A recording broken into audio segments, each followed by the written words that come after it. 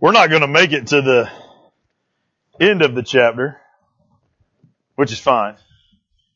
But I wanted it read because I want to point out something. If you notice something at the very beginning of verse 1, it says after 3 years.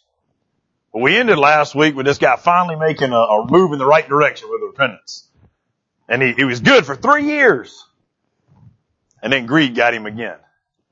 And I just wonder, so kind of an ending at the beginning, how about that? I just wonder how different the end of the chapter could have been about his son, who ended up being just as evil as he was and following in his daddy's footsteps, if his daddy would have took those 3 years and turned them into something positive and stuck with it.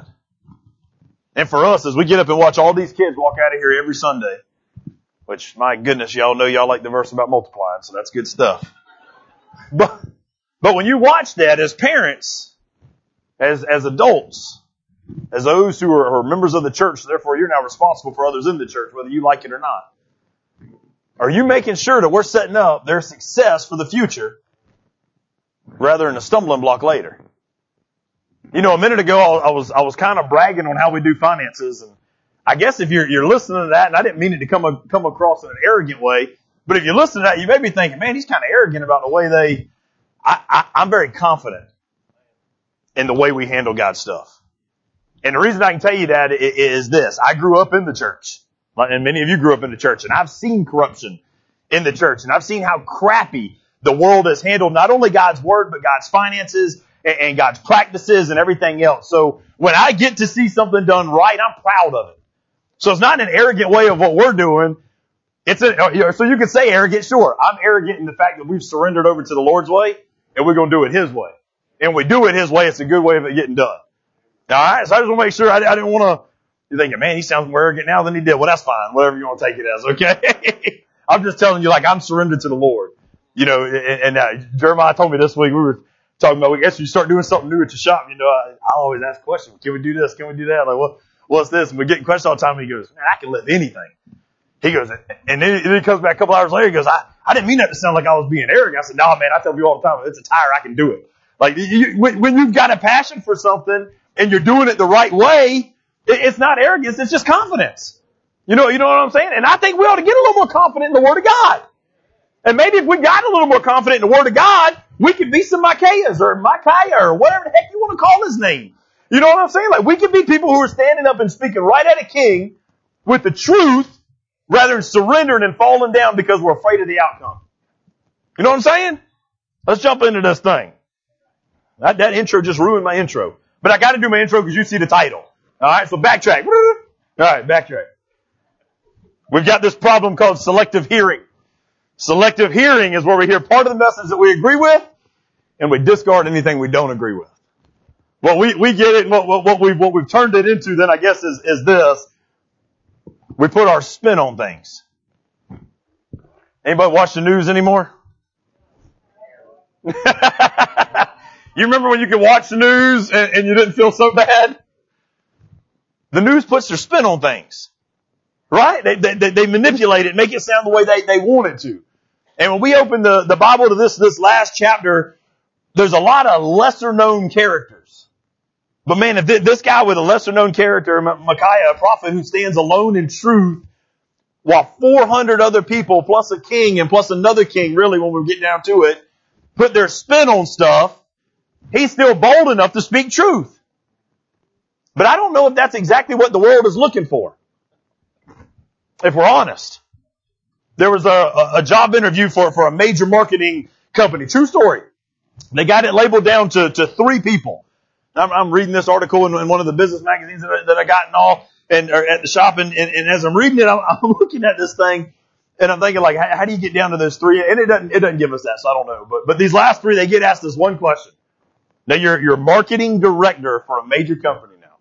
Here's the one question these last 3 guys were asked that decided who got the job. What is 2 plus 2? Now, obviously, we know the answer is 4, but the guy, the board, they're wanting to see how these guys answer this. So, first guy, what is 2 plus 2? He's surprised. He looked at the guy very bluntly and just said 4. Confidently, assuredly. The main boss, he looks at the board and all of them are just shaking their head and man, thanks for applying. We appreciate you making it down, but you're You're just not what we're looking for. Guy scratches his head. He goes, man, like one question for the final, how I get it. So next guy comes into the office, he leaves the room, sees that first guy leave, comes into the office and he says, what is 2 plus 2? Guy pauses for a minute, he thinks, and he replies this. Statistically, it is a number between 3 and 5. The big boss and the board, they look at one another and they kind of smirk a little bit and begin to shake their head and whatnot. And they say, well, if you wouldn't mind, going out and we'll call you. Last guy comes in and he walks in. Same question. What is 2 plus 2? This guy doesn't pause for a moment. He says instantly, looks at the panel, he looks at the boss. He says, what do you want it to be? And he's hired instantly because that's what they want. They're wanting somebody that will give them what they want. The problem is we want to get people who will give us what we want rather than what we need sometimes. We've developed religions that give us what we want rather than what the truth is. We've manipulated and put our spin on stuff where we make a verse and we can make this and we can make that. We've even invented our own translations of Scripture so that we can make it sound, put our spin on it, and make it sound like what we want it to sound like rather than what God says it is. And I got news for us, and I've used this at funerals before. We can all disagree on a lot of different things. Truth is truth whether you believe it or not. It doesn't change because you don't believe it. It doesn't change because you don't like it. Truth is truth. The facts are the facts. Wherever our opinion is on this thing. So when you think of spin, here's some things that you may do in your arguments, and here's what we know news reporters and politicians do as they put their spin on things. Selectively representing only evidence that supports one decision, one position, one argument. Phrasing things in a way that just assumes unspoken truths. Disguising the real agenda. Disguising bad news by just bathing it in good news all around it. We see this happen all the time. And the danger of spin, though, guys, is it makes an audience so content with the illusion of truth that they never seek out truth for themselves. My relationship with Christ never got truly developed until I started checking things out for myself. And I'm going to tell you right now, yours won't either. If you only get what I give you, if you only get what a Sunday school teacher gets you, if you only get what a Bible, study guy is gonna give you, you will never get what God wants you to have in a relationship with Him until you start checking it out for yourself. Investigate it. Dive deep into it. See what He's saying for you. There's a gentleman, David Wells. He wrote a book called Losing Our Virtues. And in the book he says this. This is the first time a civilization has existed that to a significant extent does not believe in objective right or wrong. Talking about America. We don't even believe in right and wrong anymore. We don't believe what is true or what is false. And when you begin to not believe what is right, what is wrong, what is true, what is false, you are vulnerable to not only give, but to receive anybody's spin on the truth, rather than accepting and calling truth what it is. Now, this is nothing new. This is exactly what takes place in 1 Kings 22, and it's taken place already. So jump into this thing and look at it. We just now mentioned it. Verse 1, I got to point out verse 1, no big point in it, just want to make sure you don't skip it. I skipped it. I told Crystal I didn't get it till yesterday. I read it. I told her I listened to it at least a dozen times and probably read it 10 times. And I never grabbed verse 1. That was 3 years. When I read, I'll read a lot of them together at once and then go back and break them down, which I advise you to too. And I read 21 and 22 again. I read 21 and 22 again. And I was like, man, that little knucklehead that repented last week, he jumped right back into mistake. No, it was 3 years. How comfortable can you get in 3 years? You know what I'm saying? I pointed out, and I said it wasn't a point, but I guess it is a point. Sometimes the devil will let you go for a couple years before he comes back at you. Sometimes you'll think you resolved an issue and dealt with it, and you didn't. Or maybe even you started to. I mean, think about it. Here's what I love. Again, didn't catch it right away. He comes right back at him with the same crap he got him with last time. What was chapter 21? Greed for a vineyard. He wanted to turn a vineyard into a veggie garden. He had greed, he had the whole kingdom, yet he had greed for this one little plot of land that wasn't his. He repents. He gets away from the immediate punishment, which we see obviously by what Crystal just read, that the prophecy does come true in that extent. And 3 years go by. 3 years, he's probably living pretty right. Possibly. He's at least doing something better. And one day he's strolling around his little palace, probably when he got idle and comfortable. And he said, you know what? Those little punks that we beat up a couple years ago, they never gave me that land they owe me. Think about it now. He's got a whole kingdom, and he begins to focus on it. When you study it, man, it's actually not even a big significant piece of land. Do you ever notice how we make the biggest deal about the most insignificant crap in life? Right? We do it in our marriages, we do it in our relationships, we do it in our friends, we do it with our kids, all the time. All the time. Such a big deal about the most minute, stupid stuff. Right? Reese cup. What? You calling me out on my confession, brother? Come on, man. They matter most. Don't you ever talk blasphemous in the house of the Lord again. 3 years, man. And he remembers this city. And not only, and here's the thing. Be wary when you get a phone call from somebody you ain't talked to in a long time. And they ask him for a favor right away. Because here's the thing. 3 years go by, he gets hungry for this piece of land that he was already supposed to get that he didn't get. He picks up his cell phone or shoots him a text, whatever he did, right? And he says, hey, me and you was going to be buddies, man. You won't go to war and take that piece of land back? And thankfully, we don't ever want to get in trouble by ourselves. So there's a lesson in it. So we get a lot of lessons in the first 3 verses. I didn't even have any of these points down. So sermon may be 10 minutes longer. It's all right. You'll live. Right? Prompted by his own selfishness, he calls somebody to get in trouble with him. Maybe here's a point you can write down. I didn't write down. Here's, he got so focused on the gifts rather than the giver. Now we've talked about that before, but it's easy. Because land was a gift from who? The giver, God. Right? And he forgot all about the giver and started focusing on the gifts. You know, it's funny. We'll be so happy and we'll brag on God when we're making ends meet and paying bills and not going hungry, even when we don't understand it. And then something happened in our little feeble minds and we'll forget about it. And we'll just want to raise our bank accounts as high. It's like we become a game. Let's see how high we can get the bank account. Right? Churches do it all the time. Convenient since we got a budget meeting today, right? Let's just see how high. I don't think God called you to get a high bank account. I think He called you to give it away. Crazy idea, right? Huh? Not being dumb with it either now. There's stewardship, okay?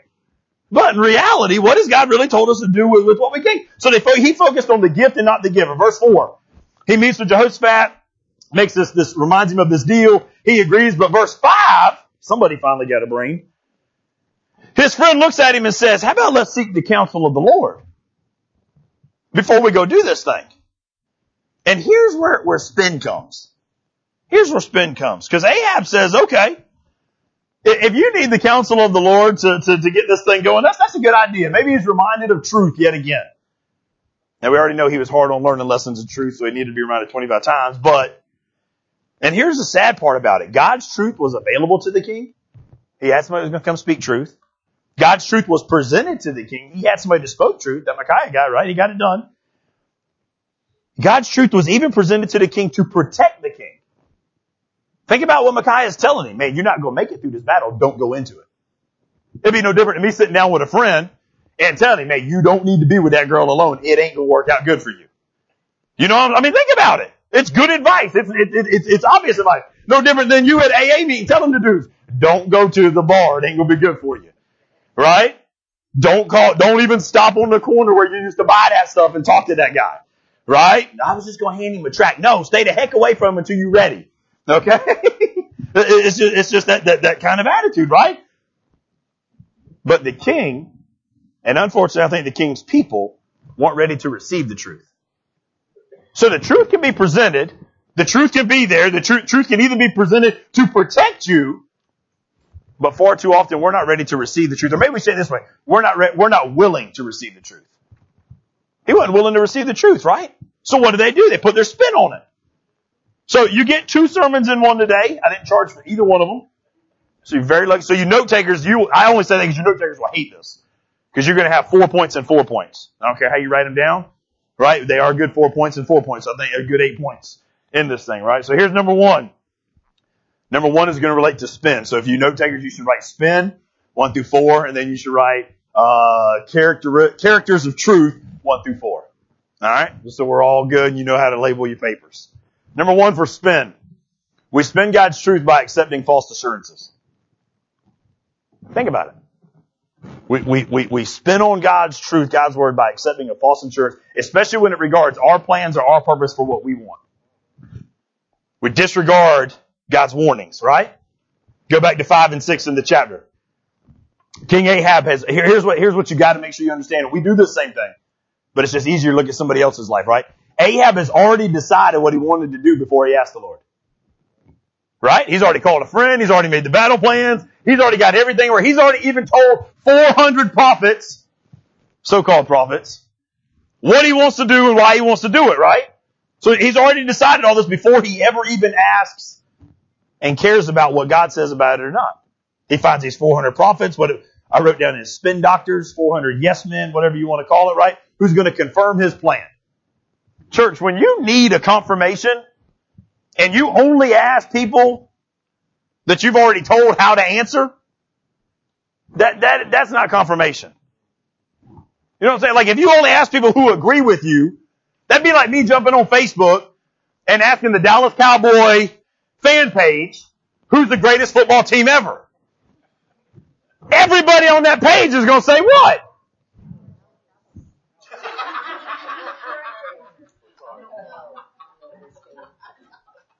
What'd you say?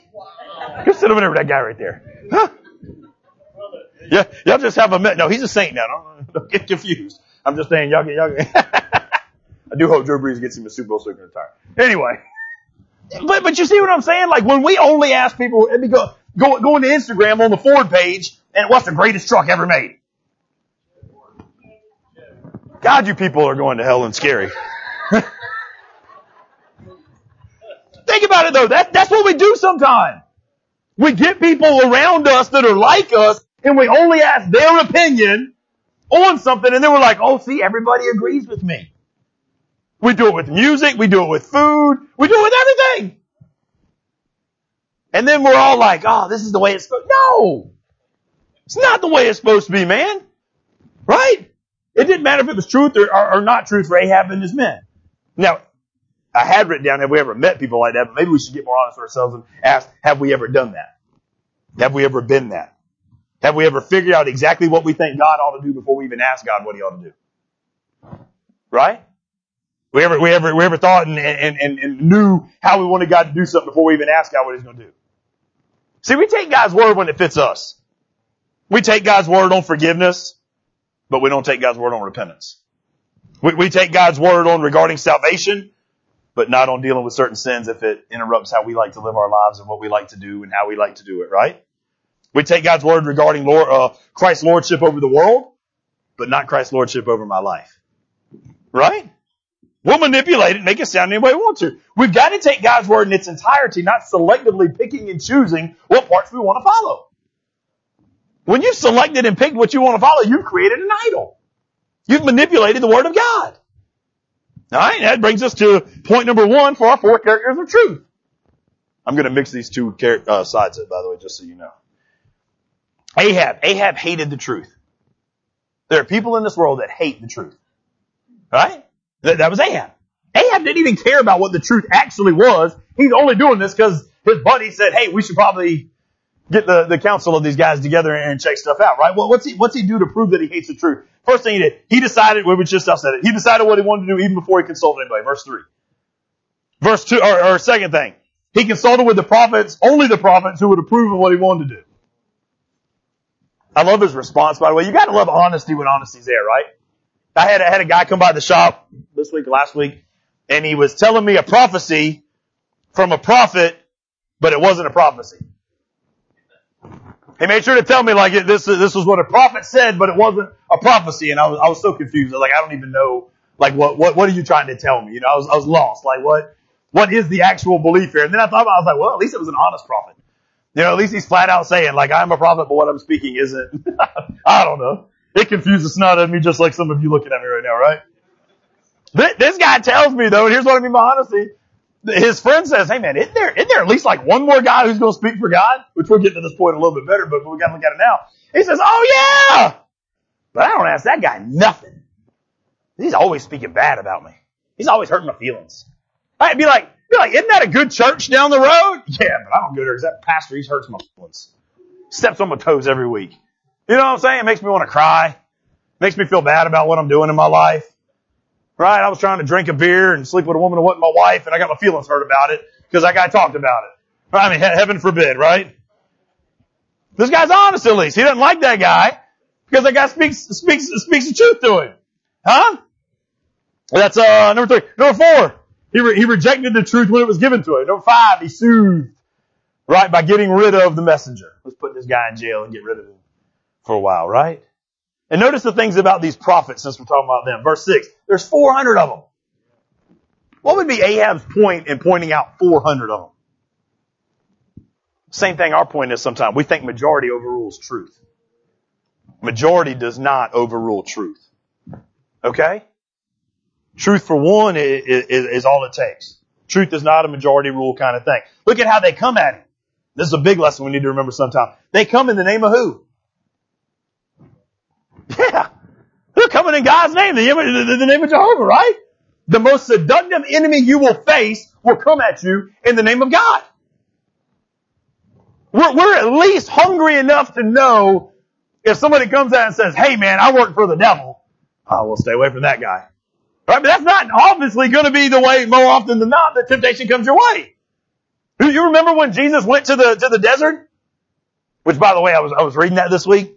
I don't know if you guys ever caught that, and I've preached it before, not pointed it out, so I feel bad. But it says the Lord led him to the desert, and then the devil tempted him there. I pointed it out because we're always talking all the time about, like if you're going through trouble, man, you just must not be living right. Well, the Lord led Jesus to the desert where he was going to be tempted. So evidently, that blows your theory right on out the water, right? So anyway, that was a free point for you too. The Lord led him to the desert where he's going to get tempted. When he gets tempted, you remember how the devil tempts him? What's the tool he uses? Scripture. He pulls out his Bible, right? And he starts quoting Scripture to him. You want to know why it's so important for you to know the Word of God?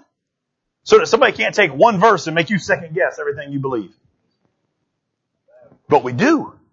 We do. We'll let a politician, a news reporter, or anybody else pull out one little verse and we'll use it to our benefit. Right? Because we don't know how to combat it. Jesus combated it with Scripture. Only way to beat Scripture is with Scripture, right? It's taken out of context. Here's something else about their prophecy. I don't know if you guys caught this. I thought this was kind of funny myself. So if you go to verses 6 and verses 12, look at their answer. Their answer is this. Go up and prosper, for the Lord will give it. What is it? Is it? I don't know. Well, I'm with Charlene. Great question. What is it? I mean, I wrote down some things it could be. He's going to give what? The battle? He's going to give the city. He's going to give the army. He's going to give your life. What is he going to give it?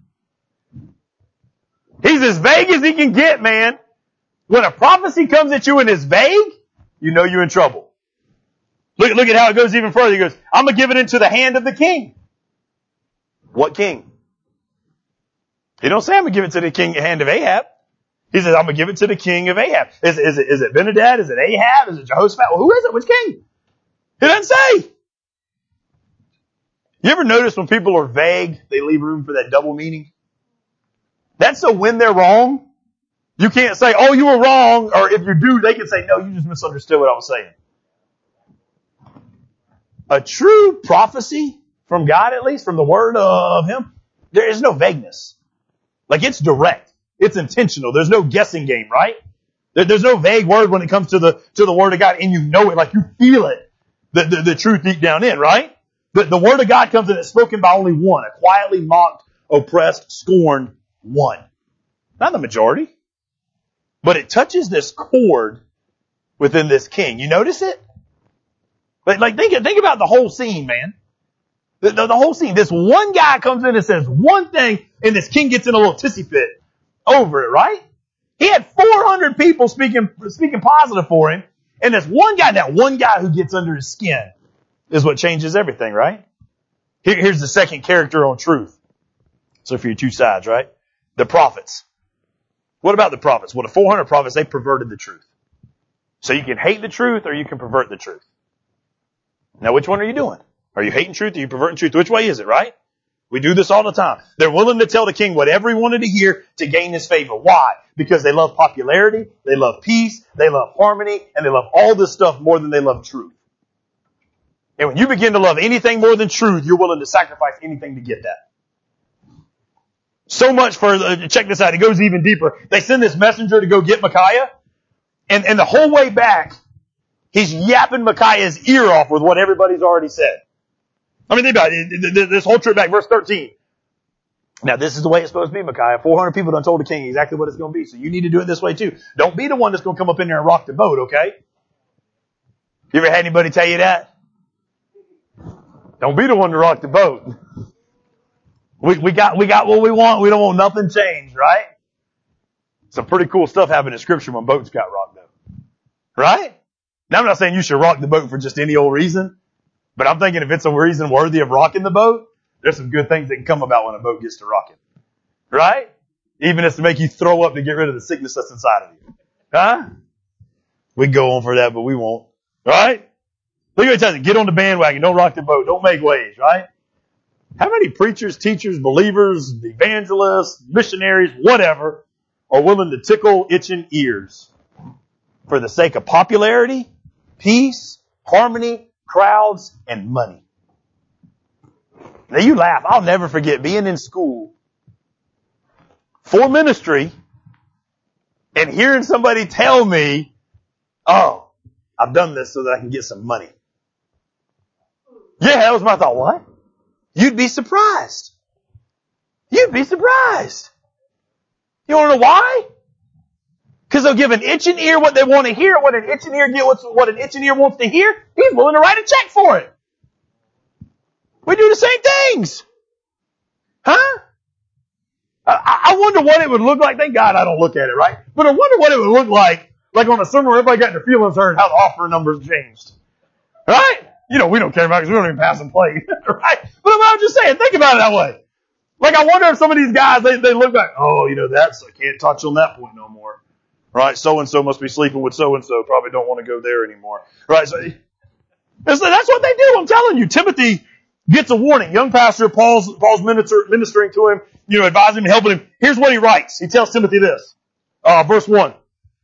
I charge you therefore before God and the Lord Jesus Christ, who will judge the living and the dead at the appearing of his kingdom. His kingdom, by the way, not ours. Number 2, preach the word. Don't preach your opinion. Don't preach your ideas. Don't preach whatever's going to motivate you. Don't preach what's going to make people happy. Preach the word. Be ready in season and out of season. Convince, rebuke, exhort. Man, those don't sound like good words all the time for sermons, do they? Right? With all long suffering and teaching, for a time will come when they will not endure sound doctrine, but according to their own ideas and desires. Because they have itching ears, they will heap up for themselves teachers, and they will turn their ears away from the truth and be turned aside to fables. You know why it's so easy to convince people with stupid lies nowadays? Because it makes people feel better. We would rather believe a lie that we know is a lie because it makes us feel better than the truth. About people, about stuff, all of it, right? Take it even to the point of, you ask a woman who's in an abusive relationship why she's willing to say, oh, he'll change, he loves me. The idea of something being positive and good coming later, they want to grab a hold of it, whether it's true or not. You know what I'm saying? Like, people will just grab a hold of anything because it makes them feel better. Second point for a spin section. Finally talking like a spin class, right? Get on your bike and get ready to go, right? We spin God's truth when we choose to close our ears to God's truth rather than opening our hearts. We just shut it down, right? So think about it. Verses 7 and 8. They start out kind of smart. Jehoshaphat, he recognizes that he hasn't really heard the word of the Lord. You got 400 guys who come. They're all in complete agreement, and it's all supportive of you. It's almost like they're coming wearing their Ahab hats and their Ahab t-shirts, and they're wearing their Ahab signs. It's like, it's clear who they support, right? Like, they're not here for the Lord. They're here for one man, right? And they come in, and Jehoshaphat says, isn't there anybody else? And Ahab says, yeah, there's this one guy, but I kind of hate him. And you almost wonder, verses don't give us everything, so you got to fill in some gaps. I do at least, right? Be careful how you fill in gaps. It's a fair warning, right? But when I fill in, but I hate him, and Jehoshaphat's probably like, why? Is he proven to be false in the past? No. Does he speak for a false God? No. Well, why don't you like him? Because every time he talks about me, it hurts my feelings. Is Ahab not the biggest baby? Y'all remember last week him pouting on the side of the bed because he didn't get his little veggie garden right away? I mean, this guy is a crybaby. Women, if you get nothing else today, find you a manly man. Now, I'm not saying he can't be in touch with his emotions at times, but for God's sake, if he's crying all the time, get rid of him. Lord have mercy, he ain't gonna protect you none. Right? Look at this guy. He said, nah, every time he promises, it's something against me. Every time he talks about me, it's something that hurts my feelings. Write this down whether you write notes or not. Maybe your desire to hear something good about yourself prevents you from hearing the truth about yourself. Maybe your desire for hearing something good about you prevents you from hearing the truth about you. Huh? Don't prejudice yourself on certain ideas. And we all do it. Don't act like we don't, right? Verse 13 through 18, after being corrupted on his trip over, Micah finally comes to Ahab. Now you got to picture this scene, okay? Because if you just read it, when the blood reading things, you're not going to get it. 13 through 18, Micah comes, Ahab and Jehoshaphat are sitting there together, and he's already been warned to this messenger to preach a certain way, right? So he says, Micah, what do you think about this thing, right? What do you think should be done? Like, how should we do this? Remember, he's already been prompted to believe majority rules, everybody's doing it, and all this kind of stuff, right? So Micah says, yeah, sure. He says it just like this. You got to, because if not, there would be no reason for Ahab, who doesn't even want to hear the truth, to ask any more questions. Yeah, you can go on and go to war and do what all those other guys said. Right? Don't you know when you tell your kid to apologize and they mean it and they don't mean it? It's kind of like one of those tones right now that you're getting. They're like, yeah, you can do it with other guy said it doesn't matter. You didn't really want the truth anyway because you just called me because this other guy asked, and the whole time I've been here, your little rabbit ear over here has been yapping his mouth off to tell me what I'm supposed to say when I get here. Anyway, right? So this is what you want. And it's almost like, I don't know for sure, so I'll stand right here, right? It's almost like Ahab looks over at Jehoshaphat to see, is this enough? And it wasn't. That doesn't sound like a real prophecy from the Lord. So Ahab's quick goes, how many times I got to tell you to tell me the truth? Micaiah's probably thinking, you ain't never told me to tell you the truth.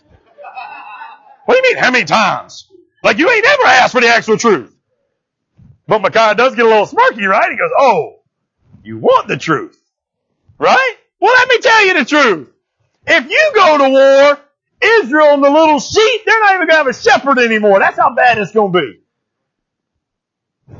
Now, he wasn't happy with answer 1, right? Because he at least sensed that it was some sort of a lie. I think mostly because of the sarcasm, mostly because of somebody else's opinion, right? But he at least sensed that. So then answer 2, well, if you go, you're going to die very quickly and there's not even going to be anybody to guide the people any longer. What's he respond with? I told you this guy don't ever say nothing good about me, man. I told you he wasn't going to like our plan. He's whining. He's whining so much. What's he say? You know what? Take this guy and put him in jail.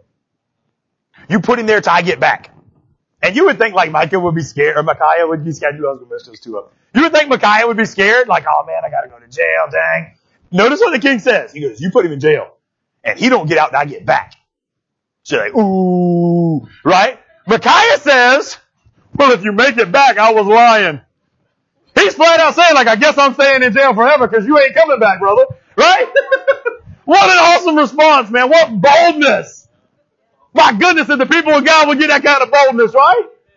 I'm going to tell you like it is, king. Oh, you going to put me in jail? Well, I guess I'll be here forever because you ain't coming back, dog. Right? Like you finished. Like it's over. Right? It's awesome, man. I love it. I love it. Man, if we would get the boldness. Verse 14 should be on the screen, maybe. I don't know. I'm so far off. About to just hand out papers for everybody, right?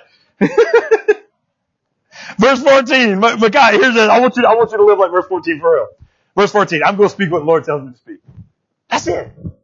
That is all God asks for us. He doesn't care about the results. He doesn't care about the plan afterwards. He just wants you to do what He says do. And when you do it that way, here's the cool thing. When you do it that way, The results are up to Him.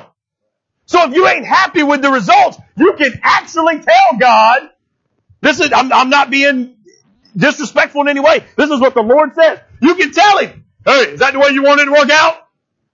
But don't be surprised if God looks back and says, that's exactly how I wanted it to work out. I mean, can you imagine after his boldness, Micaiah sitting up in the jail for a little while? This what you wanted, Lord? The Lord's probably like, this is exactly what I wanted. Right? You needed a break. You needed some rest. These people needed to hear the truth. Right? That's where He's at.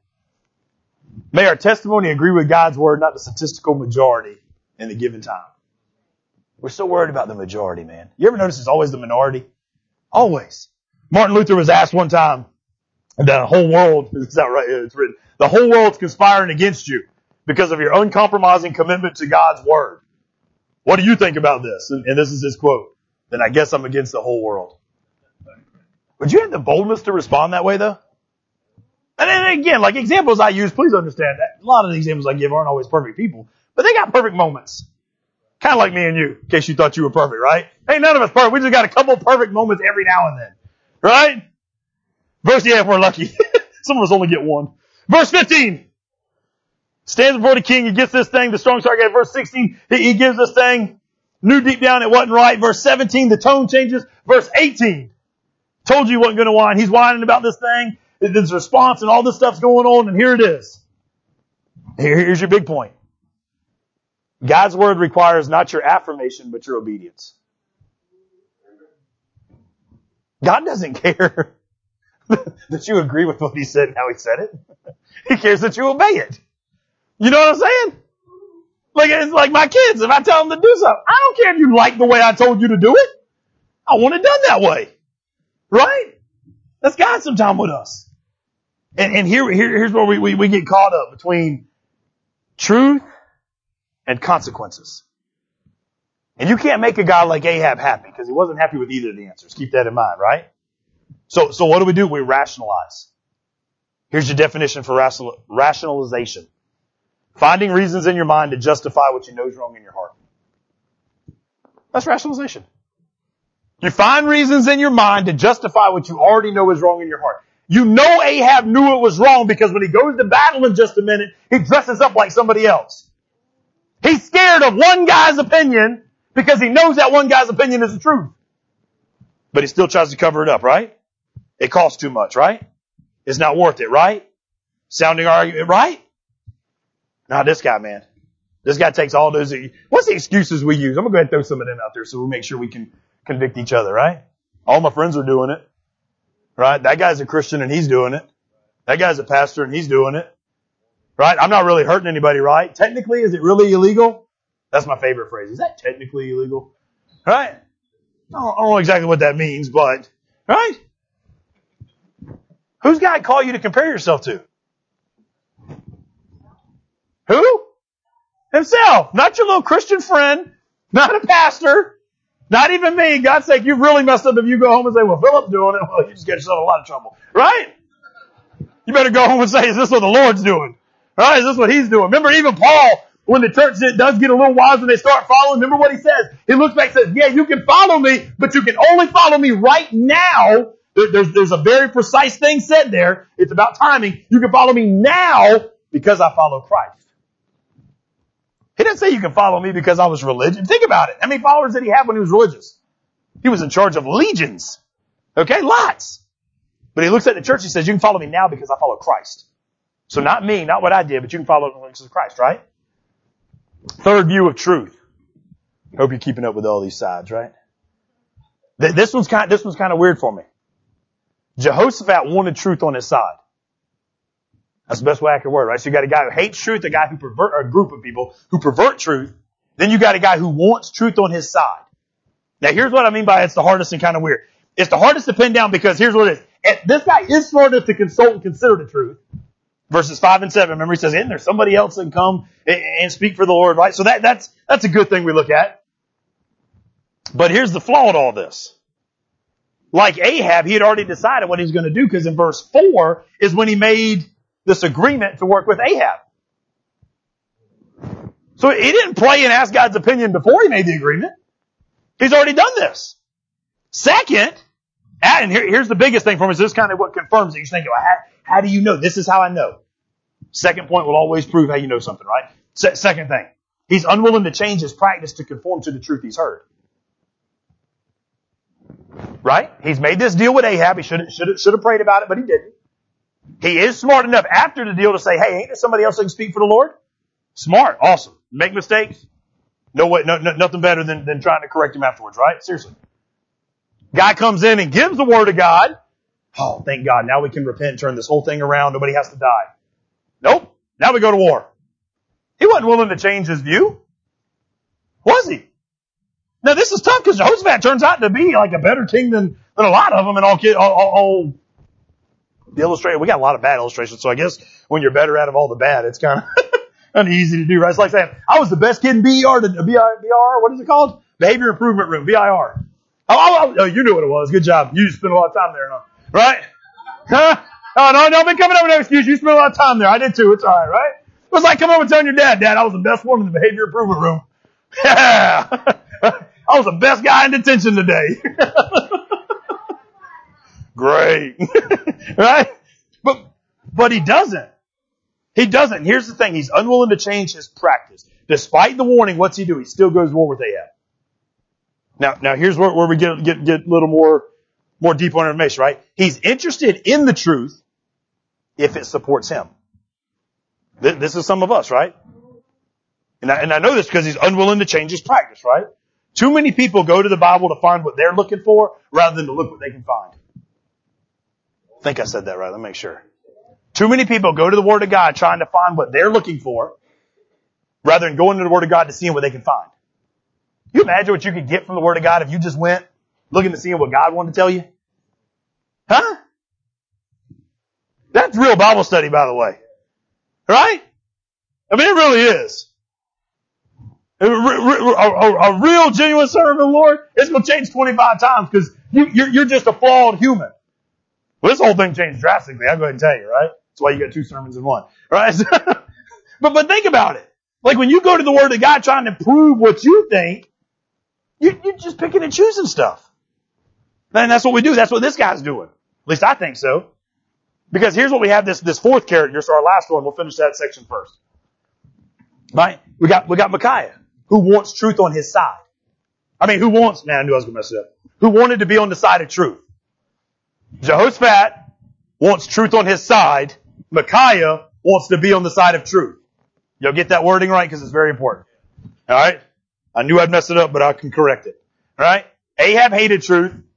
Prophets perverted truth. Jehoshaphat wanted truth on his side. Micaiah wanted to be on the side of truth. All right, I got it all right. Big difference, right? It's one thing to wish to have truth on your side. It's another thing to want to be on the side of truth. What did we say in the beginning? He was willing to speak the truth regardless of the sacrifices, the pain it caused, and the consequences, right? He was. No doubt about it. And here it is. Much is said. Now here's where we can get a little real on our real life stuff. We talk all the time about preaching the truth in love, right? You ever heard people who felt convicted say that? I point that out because it's usually only the convicted people to say it that way. You should preach in love, brother. You know my favorite question with that? I don't have many good answers. But that one I've always got a good answer for. The love of what? Think about it. You go to talk to a brother or sister who's struggling or somebody that you're trying to guide or whatever and say, oh man, you should study. Doesn't the Bible tell you to speak with love? The love of what? Just ask them that and see how they respond. Because I'm supposed to love the law, the Lord, His Word, more than anything else. So if I love that more than anything else, and I love people, doesn't that mean I got to tell that person the truth? Rather than trying to put a little whipped cream on trash? Right? That's what we do sometimes though.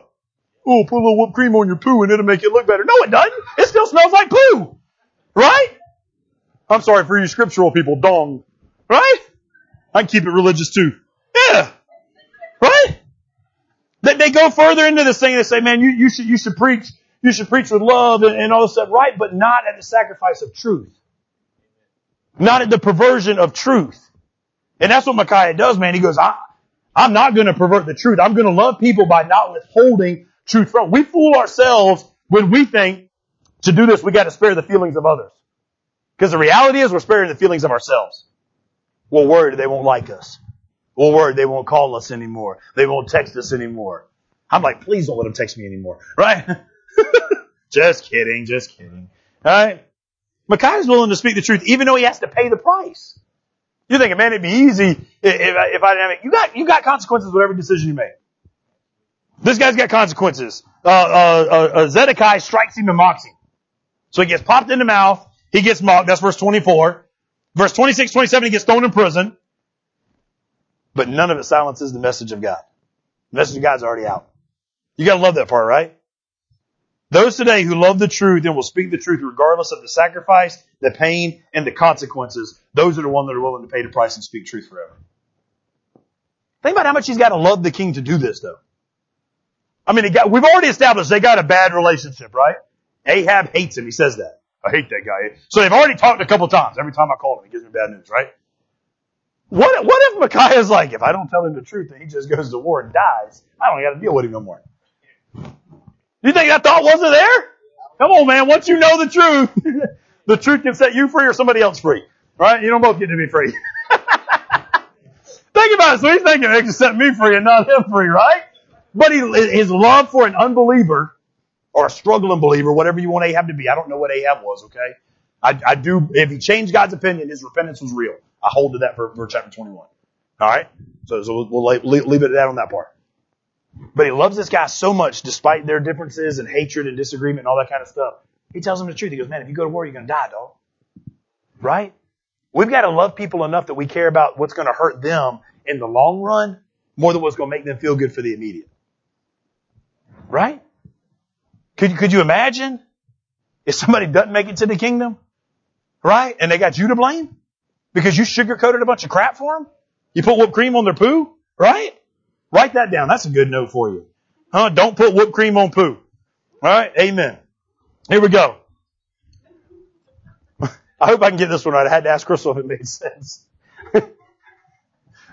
Nobody wants to be wrong, right? We're in agreement that nobody wants to be wrong. But I think a lot of folks don't want to be right either. You don't know what everybody wants? They just want to be approved. Does it make sense? You thinking about it? Nobody wants to be wrong. You don't really want to be right. You just want the approval of everybody. Yeah? What's your attitude toward truth? Since we just finished that portion. What's your attitude? You hate it? You pervert it? You want it on your side or you want to be on its side? See, that's the difference. We try to we do that with God. What did Jesus say? I am truth. One of his things, right? So if we take that word truth and flip it over to him, do we try to get God on our side or we try to get on God's side? Which way is it? Huh? Truth is what it is, whether we believe it or not, whether we respond to it right or not. But our response makes the biggest difference for us. Number 3. We spin God's truth when we try to contain it or confine it. Last 2 are shorter, I promise. Verse 27. Ahab, he has Micaiah put into prison. Here's what I find funny. The guy doesn't believe or doesn't like Micaiah, right? But it's almost like by putting him in prison, he's going to stop what he prophesied about. You notice that? It's like if you don't come to church, it's going to stop what the Bible says about you. You know what I'm saying? Like, well, it wasn't good last night, so I guess I shouldn't go to church this morning. Do you think that changed what you did last night for being right or wrong? No! But we do this. I think he even gets a little further, and understand this. If you're a Micaiah, if you're speaking truth and you're bold, people are going to hate you for it. That's part of the consequence. You got to be okay with that. You're seeking the approval of God, not the approval of man. Okay? This guy's nothing but a messenger of God, but he gets hated for it. All the anger is toward him, right? Right? So we just need to understand it. All because he spoke it, right? He's a mouthpiece for God. I wonder some little weird part if he thinks like maybe Ahab could even like convince God to do something. You know what I'm saying? Like maybe Ahab will get in there and pray for me and it'll change my outcome. Right? So he's trying to use it, right? Ahab may have thought he was being judgmental, not very loving, but he was speaking truth. Sometimes you warn people about the disaster, they're not going to like what you have to say. But it's beneficial for them. Now you got to do it the right way, okay? Don't run out of here telling everybody, Pastor said I should tell you all you're going to hell. No, that's not what I said at all. Please. Nobody's coming to repentance that way, okay? Huh? Here's a good way to think about it. Think about it this way. I told you guys everything's going to be courtroom for the next 3 years, right? I went to court. Not really. I've been good lately, right? You go to a courtroom. You sit down. You watch the case. The judge, who's the final say-so, right? He says so-and-so's guilty. So you walk outside the courtroom. Somebody who didn't make it to court, they ask, hey, what'd he say? What was the outcome? What happened? He's guilty. Oh, you're so unloving. I can't believe you would say that about somebody. I didn't say nothing about anybody. I said what the judge said. You understand the difference, though? I'm only repeating what the judge said. It's not me. I'm not judging. I didn't say he was guilty. I probably deserve not to get in either. Right? I probably deserve to get to the gate into the kingdom and him to say, hey, turn around, sucker. Right? I know what you did. I see what you did last night, right? Think about it, though. When we get this idea, though, here's what helps. We're not worried about what they say about us because we're just messengers or witnesses of what we've already seen and understood. Okay? They can't hate you for something, your opinion on what somebody else said, right? Or maybe say that their issue's not with you, their issue's with him. Alright? A person can be so inwardly frustrated because of the truth and not being willing to obey it that they vent about it, and they whine about it, they complain about it. I think this is a good thing. I'm serious. I think it's a good thing. You do marriage counseling and you strike a nerve? I'm going to strike y'all's nerve, by the way, okay? Just so you understand. All right, we're going to find out what buttons we can push. I'm serious. You want to know? You want to know why I think it's a good thing? Because that means I'm getting close to the mark. Think about it. You start feeling bad about something, you're getting close to the mark. It's a good thing. It's a good thing. Number 4. We spin God's truth and we attempt to disguise ourselves to hide from it rather than facing it. What does he do? Verse 30. 400 people say go. One guy says no. What's he do? He dresses up like a soldier. Dresses up like a soldier, disguises himself, and goes on. I wrote this down for me personally just because what we looked at a few weeks back with Elijah, right? The Word of God haunts him. The Word of God can't escape him. The Word of God is a still small voice. It's the still small voice that gets this guy. How many still small voices have got you? Right? But we try to cover it up. Anyway, I don't put on a costume. I don't try to hide. How many sins do you rename? You know, last week I made sure to use the word sin when we talked about repentance because we need to get it from God's perspective. He calls it sin. It's sin. Separation, right? What about us? We change the names of all kind of stuff, right? We change the name of adultery and now I'm just finding myself. Right? We do. Huh? Or we're just, God has called us to be one, so we need to, no, God called you to be one with somebody else. You're the one that divided it up, right? We go even deeper with all this stuff. Well, it's not really wrong if I don't get caught. Really? Really? Well, the law doesn't say I can't do it, or if I go over here, the law doesn't say I can't smoke this or can't drink enough of that. Well, whose law are you going by? We rename stuff all the time rather than calling it what it is. Okay? That's why we get in trouble sometimes. Look at what Luke says. Luke chapter 12 verses 2 and 3. Jesus says in the book of Luke, I guess I should say. Talking about you can't hide from whatever disguise you try to put on. Jesus said, there is nothing covered up that will not be revealed and hidden that will not be known. What you have said in the dark shall be heard in the light, and what you have whispered in the inner room will be shouted from the housetops. I wonder how many of those little things that we thought we hid, that maybe we'd even fooled ourselves into forgetting about, we're going to be held accountable for. Right? Not in light of you getting kicked out or anything like that. Don't be thinking that, right? But it's still going to suck to hear it. Somebody told me, yeah, but there's no sorrow in the kingdom, so he's not going to point that out. Well, then he points it out at the gate for you, okay? If you got that much if you want to break it down that way, that's fine. At the gate, he's going to point out all your little flaws so you can cry at the gate, then you can walk in so there's no more sorrow in the gate, okay? Whatever. We spend so much time trying to prove stuff to make us feel better that we totally miss what God's got for us half the time, right? Look at verse 34. I like how 34 is written. But someone drew a bow at random. The guy don't get a name, and he's just like shooting arrows in the sky. He don't even know what it's like, an untrained soldier who's got no idea what he's doing. He just randomly shoots one, and he just happens to land right between the armor and catch Ahab. What's his first thought when that happens? Right? Maybe it was like Cliff. That sucks. Right? Dang it. Right? That Micaiah, he's in prison praying against me right now. It hits the king right in between the sections of his armor. Here's what I like. It's a good picture. This is a good picture of what the Word of God does. The Word of God penetrates deep in between the armor that we've tried to cover ourselves with.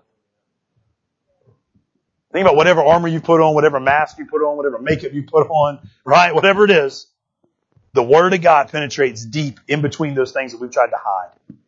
It's the arrow of, you call it the arrow of conviction, really. I mean, it started all the way back in 7 through 8, right? That they knew something wasn't right. They had an inner conviction right then and there, but they chose not to act on the truth. It's one thing to know the truth. It's another thing to act on the truth. Big difference. So I guess you could say, how about you? What are you doing with your inner voice, right? John chapter 14, talking about inner conviction, inner witness of the Holy Spirit. John 14:26, the Holy Spirit will teach you all things and remind you of everything, Jesus, that I've said. You ever been in one of those moments where, like, some people say, I don't like reading the Bible because I don't get nothing out of it when I'm just reading it. You'd be surprised how many seeds get planted when you're just reading it. I'm serious. Now, I'm not saying you might not get no 10-point sermon and you might not get all these notes and all this stuff. But just by reading it, you'll be amazed by how many seeds get penetrated and planted into your heart so that when something's going on, it's like, boom. You're reminded of it. You're like, oh man, that's what he meant. That's what it's talking about, right? The question is, are we willing to let the Holy Spirit penetrate our armor and guide us into truth? Are we willing to obey what we know in our heart to be true? God uses His Word to penetrate. Look at Hebrews chapter 4, verse 12. For the Word of God is living and active, sharper than any double-edged sword. It penetrates, even dividing soul and spirit, joints and marrow. It judges the thoughts and the attitudes of the hearts. I always just want to take out the word thoughts. If I can make it my own way. Micaiah's message, true and it's faithful. Verse 34, penetrates deep. Verse 34, despite his false hope, his false assurances, all this stuff, what happens? He dies. He dies. He had all these ideas about how he was going to make it, set up all these little things. He disguised himself. He put the guy in prison. All that stuff. What still happens? The Word of God. How many times do we try to walk through all these steps to make it fit our little agenda, and what happens? The Word of God. The way God said it was going to happen. The way God said it was going to work. Right? That's just how it works. In the end, 1 out of 400, we can say, passed the test of truth. 1 out of 400. Passed the test of truth. Even the rest of them that were trying to put their spin on it and all this kind of stuff, right? Why? Because he had a love for the Word of God. He had a love for speaking for God. And listen to me, believers are those that struggle with this. Whether we succeed or fail in bringing a person around is not our primary issue. Our primary issue is, was I faithful to doing what God told me to do? That's hard, man, because I've been there. I've been to one that I'm like, man, I failed because that person didn't surrender. I've sat with somebody on a deathbed and I didn't get that confession of faith that I wanted. That was their family's last little hope and dream. And I said, man, I failed. No, I didn't fail. I preached it like it was, and it was on him or her, whether they would or not. And don't you think it doesn't work when the miracle of God is around? Because I've preached with people who were on their deathbed dead, and they cut up a machine, and I watched her sit back up. 100% miracle. Nurses in the room flipped out and said, maybe we should pray with you after this too. I'm dead. That's the exact quotes that came through right there at Trident Hospital, right? That person is not living a saved life right now. Oh, it breaks my heart to say it because they had the power of God all over them. And yet they've chosen to reject it. Because the power of God can be present. The Word of God can be present, but until you're willing to submit and obey it, it doesn't do anything. That was a sucky ending, Pastor. But it was the truth. Right? Put it this way, spinning or false lies, whatever, they come and go. The Word of God lasts forever. It lasts forever, man, right? Are we going to speak truth no matter what? Here's a neat thing. I was trying to ask my geologist before she became a lawyer. Who knows what other degree's next, right? So I was quizzing that first degree on rocks. I said, hey, the scratch test thing that I'm reading about. I was reading a little article yesterday on it, and It was intriguing though, because see, they would take this very hard, usually dark colored stone. Well, I think they called it the touchstone in the one I was reading. She called it something much more educated sounding, but I can't say those words. So touchstone, right? And they would take like gold or silver and they would scratch it on it. You would see, judge the quality of the gold, the quality of the silver. Here's what I thought was real neat though. It said nothing about the the test said nothing about the value of the touchstone. The test said something about the value of the gold or silver or whatever stone was being examined. Truth is our touchstone. Right? We don't lessen the value of truth by what we think of it or what we mark it with or anything else. But when you rub a man's character and he has to decide whether he's going to spin it or whether he's going to accept truth, man, it says a lot about it. When somebody's got to give you the truth rather than give you a spinned up story, how you receive it says a lot about you. So ask yourself right now, think about it. Think about it. How do you give truth? How do you receive truth? Or are you just spinning your own stuff? We got to stop the spin. Let's pray. Father God, we love you so much, God. God, I not only thank you for this chapter, I thank you for this whole book, Lord God. God, I thank you that, well, we're not really but halfway through the book, Lord God, because we divided it in 2 sections. You didn't. So, Lord, I thank you for the 2 Kings that we're going to dive into as well, Lord. Lord, but I pray this morning, God, as we get into this transition part of the 2 books, the Lord, you take this story, you take the evidence, you take your word. I pray right now, Lord God, it'd be as sharp as a doctor's scalpel. And you get serious with us right now. God, I pray that you get ready for surgery, God, to remove what needs to be removed, to point out things that need to be pointed out, Lord God. God, I pray that we will be like a good patient, one that is grateful for the truth rather than some spinned up story to make us feel better. Lord, I pray that we will be bold and courageous, Lord God, like Micaiah. Lord, I pray that even when we get put in our punishment, our prison with a bloody lip, the world's prison, Lord God, that we will still respond with your word. That it doesn't matter what the world thinks, what the world likes, Lord God. Your word is your word is your word. And nothing can change it. Lord, help us to develop a love for your word and for nothing else. A love for your truth. And Lord God, a love for that, Lord God, will impact the way we live every day. God, that we'll stop putting on masks and covering up things and calling and renaming stuff. And we'll call it what you call it, sin. We'll get rid of it, Lord God. We'll put into practice things that we're supposed to be putting into practice. In your great and holy name we pray. Amen.